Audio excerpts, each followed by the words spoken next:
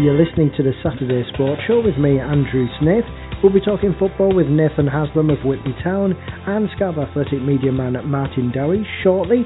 But first we're going to talk a bit of running. Next weekend, a unique endurance race in aid of Scarborough and Rydell Mountain Rescue is taking place in Scarborough, and I caught up with one of the organisers, Michael Farn from Run Scarborough, who told me a little bit more about what it entails.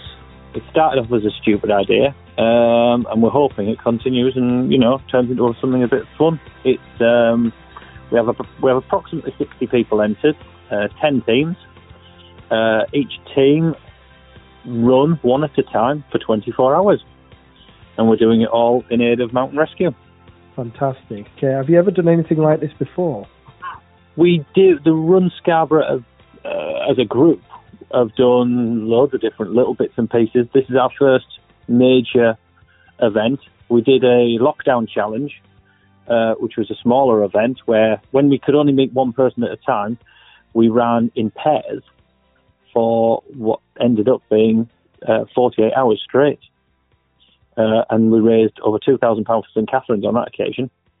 And this time we thought we're allowed to do a little bit more, and we like to sort of socialise and bits and pieces like that. So we've, this is our second main event.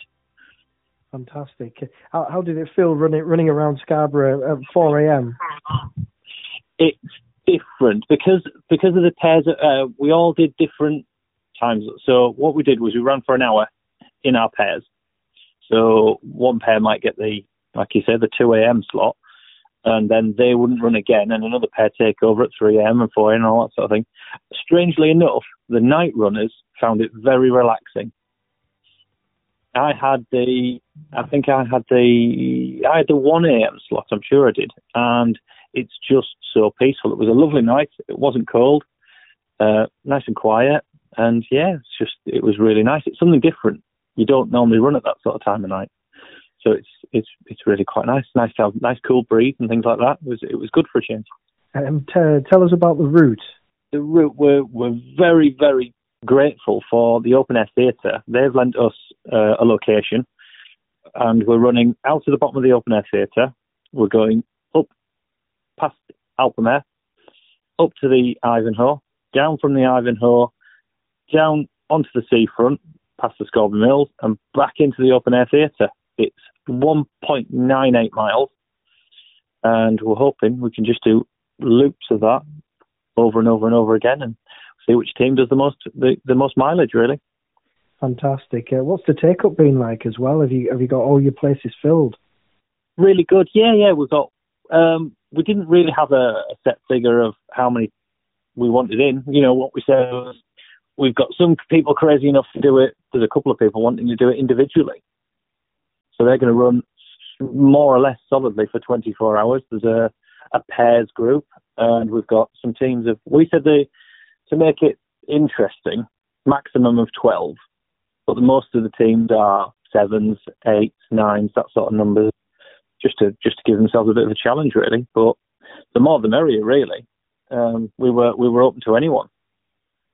Fantastic. So if anybody's listening to this and thinking, how do I get in touch? What's the best way to reach Run Scarborough? Best way to get hold of us will be through our Facebook page. That's where all of our events are on. That's where we post all of the meets for our runs on a Wednesday and a Monday. And everything's found on that. There is an Instagram page as well that you can link to from there. But any information, just find it on there. Send us a message, and we'll let you know any details. That's Michael Farn from Run Scarborough. That's coming up next weekend, that endurance race. Remember, have a look on Facebook, look at Run Scarborough if you want to get involved, whether you want to donate or even take part. Well, when we come back, we're going to be talking football, because live from 3 p.m, it's Whitby Town against York City on coastandcountyradio.co.uk. Just click Whitby Sports Extra, and the Whitby Town joint manager, Nathan Haslam, will be speaking to me.